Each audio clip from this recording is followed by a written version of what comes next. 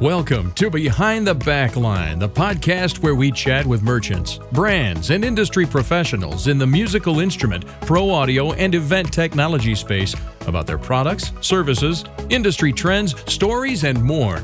Join us now as we dig into the stories behind our favorite backline gear. Hey guys, welcome to episode 37 of Behind the Backline. My name is Matt Jacoby, and today I have the pleasure of talking with Dave Hillis of HJI Frequencies, his own personal recording studio in Pittsburgh. Thanks for joining me today, Dave. Great to be here. Yeah, it's great to have you and kind of learn about your personal history and experience with the music industry. And it's kind of a nice spin from what we typically do because it's more company brands, but so personal brands are just as important, especially this day and age with personal branding and online reputations and whatever you're doing. It's kind of that thing now. So, All right. So let's start off by having you tell us a little bit about who you are. Dave Hillis, a producer, engineer, mixer, also been a recording artist. Started out as a recording artist and moved into production. Lucky enough to be an engineer on some of the records out of Seattle, the heyday of the 90s grunge era. So got a chance to be work on Pearl Jam 10 and Alice in Chains and numerous things like that. Owned a studio there in Seattle for a while. I mainly worked out of London Bridge Studios for about 10 to 12 years. And that's where we did a lot of those recordings, kind of the classic 90s stuff. And then other places too. Got to work around the United States. Worked with the Afghan Wigs and bands like that. So I was a recording artist for a while in Polydor and Island Records with a band called Sybil Vane. And before that, in my early days, I was started out with a band right out of high school that got signed to Metal Blade Records, and we were a thrash metal band called Mace. So that's what kind of got me into recording studios. So started the ball rolling. Gotcha. So was your childhood dream to be in a band, or how did they make the transition from band to engineer? Pretty much, I just music, right yeah. from the beginning, 5 years old, I kind of started taking piano lessons. At 10, I took guitar, and then I was just, I just had the bug. I actually was born in Brooklyn and grew up there for a while. My next door neighbor was Pete Steele from a band called Typo Negative, and he was a few years older than me, and so I would see them playing, he had a band and was playing not Typo Negative, but whatever band he had, playing Beatles songs. And I saw that, the live, guys with guitars playing. I was like, that's what I'm going to do, So that got me definitely in that direction. As as a young kid, I was getting into the guitar player, the metal stuff, and all that. And I immediately was saving money to go into record at these local 8-track studios or whatever was around, and slowly built up. But and I just wasn't very good at playing cover songs. So I started writing my own stuff right away. And just out of sheer audacity or just being naive, anything I would record, I'd go and record not knowing really what I was doing. And then I saw that what record labels were on the back of my favorite bands, and I started sending tapes out.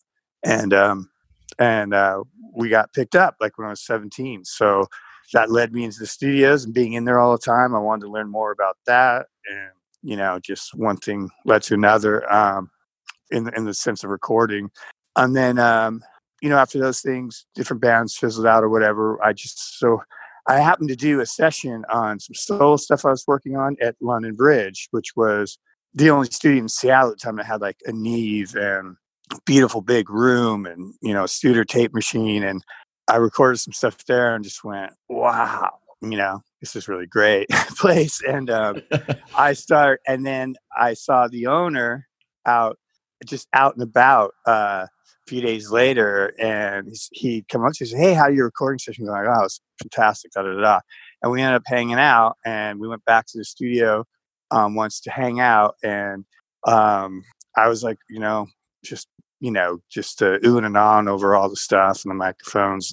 And he started saying, that he was looking for an assistant And I'm like, I'm your guy, dude, And so I came with demos and all this stuff and hounded him for a few weeks. And that was Rick Parasher, and then who produced, Temple of Dog and 10 and all that. And so so basically he didn't even want to hear anything. He was just more interested that I would be there. I had the drive and all that kind of stuff. And I started working with him, and it was Temple of the Dog was like some of the first stuff that I was around that he was finishing up at the time. And it was a coincidence too, because I knew all the guys in Pearl Jam and all the bands, because we were all, sharing rehearsal rooms, or it was a very incestuous, groups back then. Everybody was still finding their bands that they were in. So a lot of people were in other people's bands, or we're all play shows together, or rehearsed at the same rehearsal studios, or knew the same people or the same parties. So when that was kind of happening, nobody really knew it. We didn't know that anything was going to be as big as it was. It was exciting. It seemed like, people are recording, stuff is happening. There was definitely a scene already going, even if it wasn't what was known to the world as grunge and all that. There was definitely a lot, real happening music scene going on already till, the majors started showing up and signing everybody. And I just happened to get this job at that time at studio. So that's where that all kind of really exploded for me as far as being an engineer. Awesome. Now, you can't really usually most people can't usually mention Seattle and grunge without mentioning Nirvana. Is that something you'd ever cross paths with, or not particularly them? Not really. To a degree. They, the funny thing is they really weren't a Seattle band per se. Okay. they they were, but like they were from quite a ways outside of Seattle, Aberdeen, but they'd come into Seattle obviously to play, and I'd seen their shows, and I knew Kurt, but like all real shallow, like just, nothing like, buddies or anything like that. And they went and they recorded, they recorded, Madison, Wisconsin, the main record with Butch Vig and all that. So a lot of their stuff really wasn't necessarily around, at least the people that the group of, they were a little bit on the outside of, say, the Pearl Jam camp or the Soundgarden camp, but yet they all knew each other. You know what I mean? It's just like a different clique kind of. Yeah. And I'm living right here in Madison, I know that, we have our little claim to fame is we're having Smart Studios here and working with Butch and everything. And I guess you never really, I knew that they had been through here and working with Smashing Pumpkins as well. So it was just kind of like, well, you never really put Madison and grunge scene together in the same sentence. It's always Seattle. So I guess you never really thought about that. Honestly, a lot of that was all created by press, for lack of a terminology to use for whatever. I don't think anybody in Seattle at the time ever went under the name, used or thought about the term grunge. That was not. And then it just became a blanket term. Gotcha. Yeah, you always have to come up with the theme after it's happened, because no one knows how to define that point in time. It's when it's happening, right? Right. To me, there was like one or two sub hop bands that were kind of what I would have thought grunge, and then it just kind of encompassed anybody who came out of Seattle that was playing hard rock. It could be. Because when I heard Pearl Jam's demos when they were coming in, pre calling themselves Pearl Jam, I was like, wow, this sounds like Bad Company or something to me. I was like, wow, they're going totally different direction than everybody else was going. And there was like a real, before that late 80s, before it turned 90s, there was a very heavy influence from like the LA sound, Guns N' Roses stuff. Not so much, even the glam stuff. But there's also a very punk rock scene in the Northwest. So when that started like kind of combining, and also the metal and stuff that I'd come out of combining with punk, it was like this, everybody was trying, like I said, there's a real few years where everybody was searching and blending sounds, and then it kind of came out what it did. And but really after, because there was a group of bands that got signed to big deals at the same time and did well, it just got blanketed as grunge. One press guy, one reporter tagged a name and it stuck. Oh, got it. Of course, That's it's pretty much a media thing. it was absolutely a media thing, you know. So did most of like a lot of this influential stuff happen? You said it happened mostly while you were at London Bridge. Did you have any carryover when you switched to like Star Lodge Entertainment at all, or? No, by the time I did that, that was me going out on my own. I was like ready to, do my own thing. So actually, one of the bands that helped me kind of do that was starting working with Greg Dooley from the Afghan Wigs and his side project Twilight Singers. And then I just did all kinds of stuff in LA. I got to do a band in Detroit. I started getting gigs outside of Seattle. And so that was good for me, and I would just, but it wasn't so much, I didn't really carry over too much with the Seattle stuff, as they got bigger, as that kind of thing happens, when certain bands get bigger like that, they end up being in their own world. You don't even see them in their hometown anymore. They're, so kind of just, you just go on with life kind of thing. We say that about Garbage, Butch and Garbage started here and we see them very rarely. So. Right. I mean, yeah, it's like, you just, it's like, I lived in Los Angeles for a while and I would see Jerry Cantrell from Alice more there.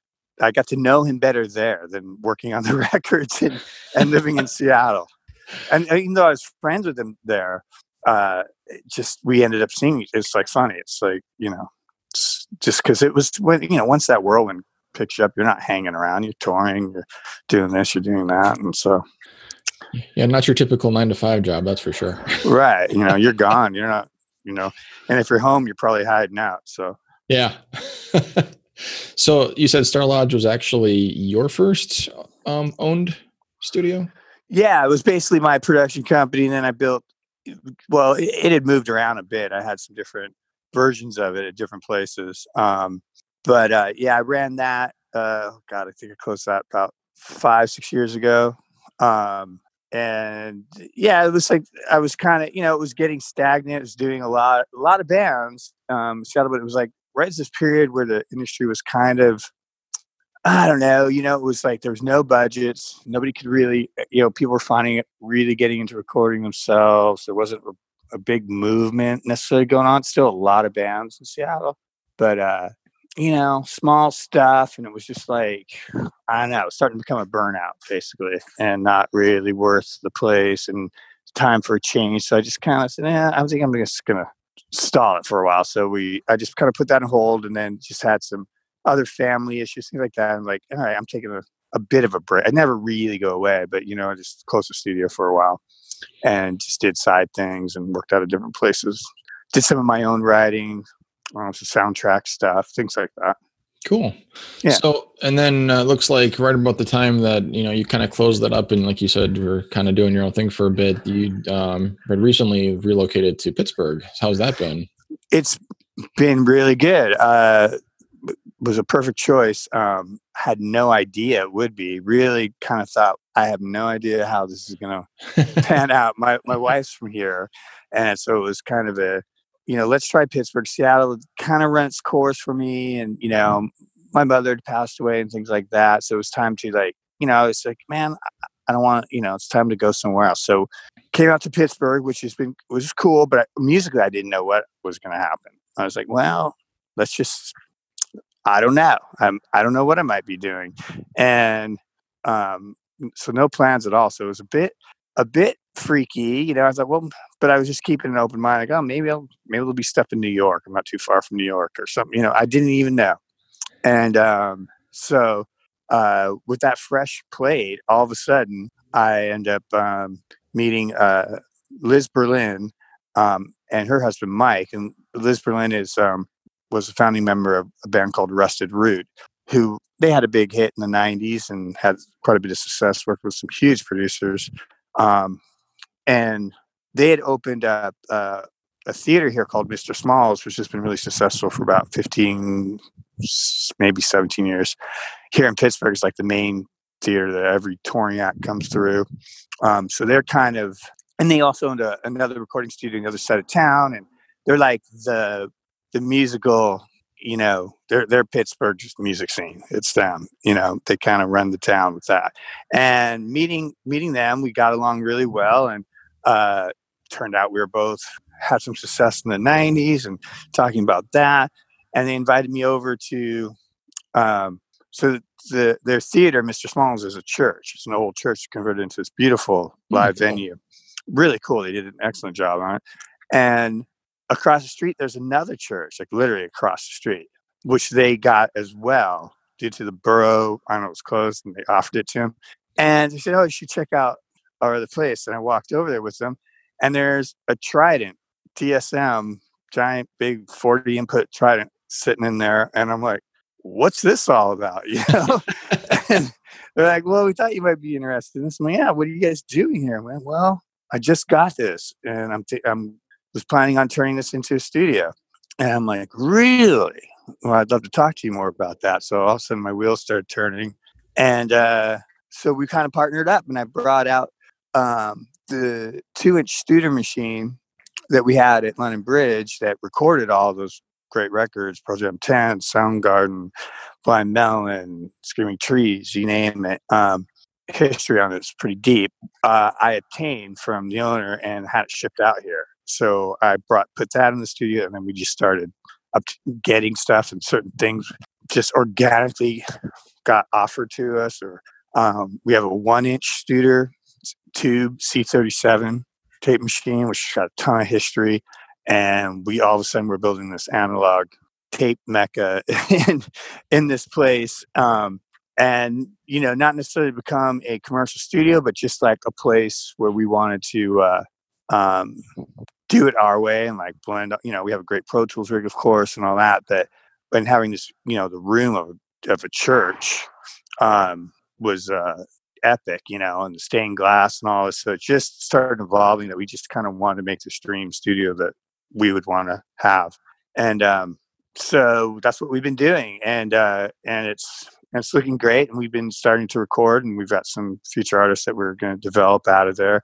And so it's just been a lucky situation that I kind of fell into. That sounds phenomenal. How do you, the one thing I have to ask though is, how are the acoustics in the church?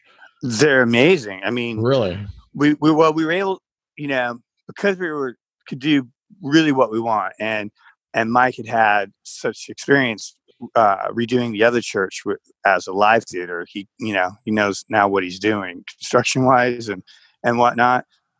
So he built I should say, a really big control room. So our control room is huge, which is cool. So you can really hang out in the control room, and it's got a really cool vibe. But then when it's sunny out and the light's coming through the stained glass, it's just very cool vibe. And then the altar area is kind of turned into a stage, and then you got this big room. So generally speaking, you can get all that acoustics if you want from that room, but really just being up on stage, and even Mike's not even that far out. It's pretty live. But then there's some nice, very good sized ISO rooms too, where we can put drums in there as well. So we just kind of all kinds of options. Gotcha. So I was going to say I'm just picturing a church trying to put that in there. So do you do a lot more like more group recordings or like live recordings? Because then it kind of sounds more like a live room than it does a demo. Well, no, it's a live room for sure, but there's good sized they're isolation rooms, other rooms that we've made. Okay. Big enough to you can put a kit and a band in those as well, but they're way smaller. So you have all kinds of options. Gotcha. I was like, wow, how do you, that just, I think I was just floored by that. I'm like, I know what a typical studio looks like, but that's cool. Yeah, no, it gives a whole vibe. I mean, the whole thing is amazing, you know? And, you know, it's cool that they have the history and the know-how from the other church. And not to mention, that's what's the locations are cool because we're across the street from the live venue, which is, you know, every night there's some big show going on there. So there's bands coming through town. So it's really nice to be able to, you know, hey, would you like to see the studio? You know, so that's been a cool thing. And as we get along, we're going to do we're starting to plan future events like VIP shows there or fan shows, you know what I mean? Like acoustic things or whatever that touring acts can come and do, and we could record it as well or whatnot. So it's kind of like, it's like I wouldn't say it's a private studio because it's not, but we get to kind of cherry pick and do what we want to do and the acts we want to do. And and the whole goal is to do records like we used to do them when there was like when I was doing records in the 90s where there was a budget and you took 6 weeks lockout time and you were recording to tape and really doing it instead of where it was we've got to get these songs done in a couple of days because nobody's got any money and let's just do the Pro Tools, it's quicker. We're trying to do it more classic style and be able to produce it that way. And it's funny, we were kind of talking about how it's different these days. So now artists who have done that enjoy that. It's like, that's cool. We can do it again like this and make records that were timeless, because a lot of timeless records were made like that. And now like newer bands, like we've done a few little things and they're not used to that. They're like, shouldn't we, they never had that luxury of being able to, not to mention just working with tape alone is a different workflow anyway. So, it's been fun to do that. How do the younger bands typically respond to something like this, where they could either choose to do it on the cheap at home on themselves, or, take this and make this an experience, which is totally out of their norm?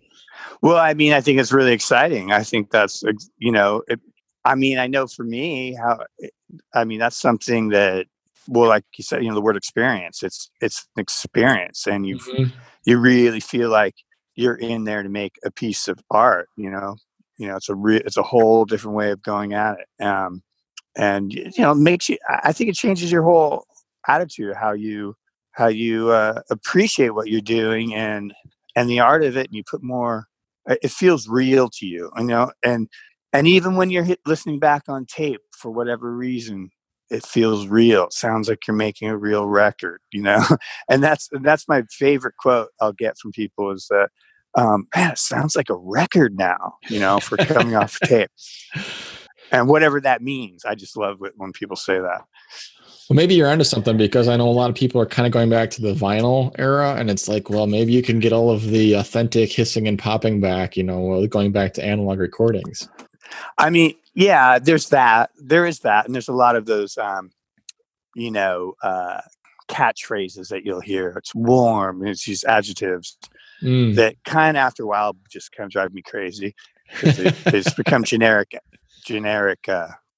words to use for these things. And to me, it's a lot, with, and it's also been fun for us too, putting up the machines after we fixed them and refurbished them and listening to them. Cause for a while, you start, me and Mike will talk about that. We'll go, like when we do hear it back or something, we go, God, you hear it? So it does sound different. That sounds better to you, right? Like we'll just look, not even saying anything, just looking at each other.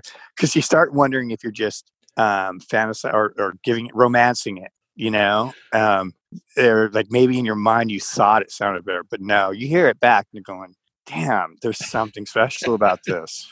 Why isn't everybody doing this again? Like I swear, if everybody heard it next to each other, you would. And it's so that's been cool. Just remembering, this really is a thing. And it's just because a lot of it's scientifically, if you want to talk about it that way, it's tape going across heads. It's catching magnetic particles flying around. There's no zeros and ones in a sample rate that's cutting it up into little pieces, and that missing information somehow is there when you hear it back. And I don't know, there's something to it. And it does change your workflow and how you do things. And I think it lends to like how it's more artistic, really. Yeah. Now, not to say that I love Pro Tools and use it every day, and the speed, the edits and things you can do, or, so many great things about it, and plugins and things like that.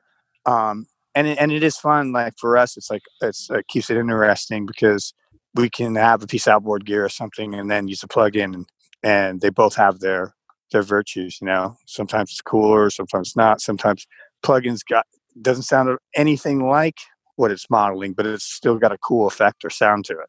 So it just makes it more fun and interesting for us too as engineers.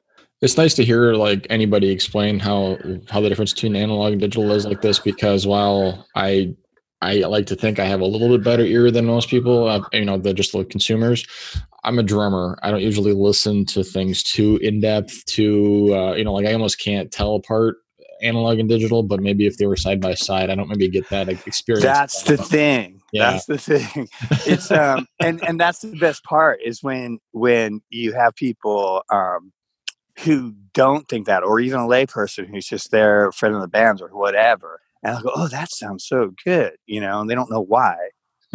It just, there's something to it. I don't know if it's a DNA memory flashback or whatever growing up, but there is something to it. And obviously it's there's something to also being able to afford a cool program that you can a DAW station that you can have at home, and you're young and you can do it. You can get all these ideas out that I didn't have that ability. I had a 4-track. That's cool. That was amazing when I had a 4-track. I couldn't believe that I could do this by myself. And so same with the computer. It's just it's kind of a shame that there's not that luxury just due to financially for people that they can't experience that. So in some ways we're happy and we've lucky enough to have some of a career and been around and experienced that. And now we're in this position where we can kind of share it and keep that alive. So like at my age and like I say, and where we're at, it's a cool thing to do. Like it keeps it interesting for us and fun and hope and still be able to do, we're hoping to have some really timeless records come out of there. Awesome. Yeah. I would be looking forward to seeing what you guys do now. How long have you been open now? Well, we've been kind of working as we're building kind of, but really just this last few months have we really started recording. So right now we have a band called Bear Cub that we've been doing. They are being the guy Jesse's originally from main singer-songwriter. He's originally from Pittsburgh, but spent a lot of time in Nashville last 10 years. Okay. Moved down there, and but recently he just came back up here, found out about us, and Mike kind of knew them from their Pittsburgh friends. And the thing about him is he's worked with all these great people in Nashville, and it's just amazing singer-songwriter type guy, lyrics and pop hooks and just good stuff. And Adam Duritz from Counting Crows is a big fan of theirs. And so they're getting this, real big push from him. So they just came in to, we're doing some songs for them they're going to go and play some shows with Counting Crows next month, actually, in New York. They're playing some big festival there. So Adam's kind of behind them and trying to, do something special for them, help them out. And so luckily, everything's been very organic. We haven't really looked for anything or done anything. Things have just been falling into place. And this was one of them. So we're just, doing it old school, doing it all on tape and going to mix it to tape the whole bit. So it's nice to hear that in this age of internet and digital. It's nice to hear that. Yeah, it's cool. I mean, we're not like crazy about it where we don't utilize digital technology, obviously. Yeah. Great converters and things. I'm all over that too. A lot of my passion is about samplers and drum machines and synths and stuff. So I got that whole side of me as well. But it's been fun. And I got to say, it was just one of those things I never thought would happen when we came out here. I thought I was kind of maybe walking away from studio life and like maybe getting into other sides of production or whatever. And now I'm in deeper than I ever would have ever been. It's like, now we have 4 tape machines, and we have 3 2-inch machines and the 1-inch machine and a giant analog console the size of Rhode Island. It's like, holy cow! I thought I was done with that world, but well, if you're like me, you don't normally say Pittsburgh equals music for the most part. Right. Well, yeah. I mean, it's like they don't. It's weird. That's weird because there's definitely a ton of talented musicians here. And as in most cities, there's always some, but there's definitely a thing here. But they've never had, a lot of things break out of here. Rusted Root, Liz's band, was one of their big heroes out of here. So outside of them, there hasn't been a lot, here and there, I guess. But yet it's a big little city, so and it's got a lot of character, and Pittsburgh's very, pretty much unlike any other city. It's definitely unique. And so I don't know. and the positioning between like Nashville, New York, and Nashville right now has been really busy, and seems like for whatever reason too, same with the studio, like a lot of things organically have been happening with me. Just talking to a number of people in Nashville. I did a talk down there. What was it? November, at Chris Marr's place, Studio 1979, which is, they have a tape summit every year, which is ironic, right? Because I'm just starting the studio, and he had contacted me about that because it was their 10th anniversary of doing this, and they pick a record every year to focus on, and it happened. So they picked Pearl Jam 10 because it was their 10th year. So they contacted me, said, "Would you like to come down and talk?" And so I did a talk down there. It went great. I met a ton of people I totally admire, engineers like Vance Powell, and just tons of super talented people that I've never got to meet. I'm like, man, these guys are great, and they're listening to me talk. So I was very flattered. And then started making, all of a sudden, all these different things started coming up with Nashville. So it's like somehow the universe sent me out this way. So who would have guessed? When it happens for a reason, it's a good thing. Yeah. Right. So I'm not fighting it. No, definitely. I know how it goes, because you can definitely have your down periods. So I look at it as, a gift, especially in the climate of the industry. It's not easy to be doing these things. So. No, I mean, it's still in such a state of flux right now, and it has been for, I think we're going on, 20 years here pretty soon? Yeah, right? It has been like 20 years. It's hard. I'm glad you said that, because I say that, and I think maybe it's just me thinking it's like 20 years at least now. No, I was coming out of high school when Napster hit, and it's like a stain on my history. I just know it's there. Yeah, things changed. It's like, really did change. Yeah. And that's what I was saying, like with... during my running Star Lodge, like I was fighting, man. I did everything we could do to keep things going. But it was like, man, just couldn't get over a hump, And we did a lot of cool records, a lot of cool bands I produced that just, they just didn't get a fair share. There wasn't anything, they couldn't get past a certain spot, no matter how good the music was and how hard they were trying. Because they're just, there was that hierarchy. You're either like the government type stuff, you're either in that 1% or you were everybody else, Yeah. Well, awesome. Well, this has been a great story and a lot of surprises. I'm glad you got to indulge in, what you're doing right now and everything. And, of course, everyone loves to hear about the Seattle scene and from different aspects and everything. So, before we sign off, though, I wanted to give you a chance to share your website or social media, places that you want to have people check you out. What kind of cool things you guys are doing in Pittsburgh now?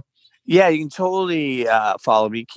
I try to keep my website pretty up to date. It's not just like one thing where that's it for the next 10 years. So I keep reposting stuff and what's going on, and links to everything else. So that's Dave Hillis music.com. So it's really easy. It's just my name, music. It's Dave Hillis Music .com. And so that'll link up to anything else. I'm on Instagram as well. Just pretty much if you type my name in, it comes up. So I'm easy to find. And we're going to be, as the spring and summer here comes on, we'll be like promoting a lot more social media stuff and the projects that we got lined up. Awesome. Yeah. Well, again, thank you for taking the time today. It's been awesome getting to hear your story, and I'm looking forward to sharing it. Great. Well, I appreciate having me on and getting to talk about it. Thank you for listening to Behind the Backline, brought to you by Octave Media, an inbound marketing agency focused on helping music merchants develop an automated solution to increase website sales. You can find Octave Media at www.octave.media. Don't forget to subscribe to our podcast in iTunes or Google Play Music to learn more about great products and companies in the musical instrument, pro audio, and event technology space, and be sure to leave a review to let us know what you thought of this episode. We encourage you to share us with your friends and colleagues via social media, and we'll see you next time. Take care.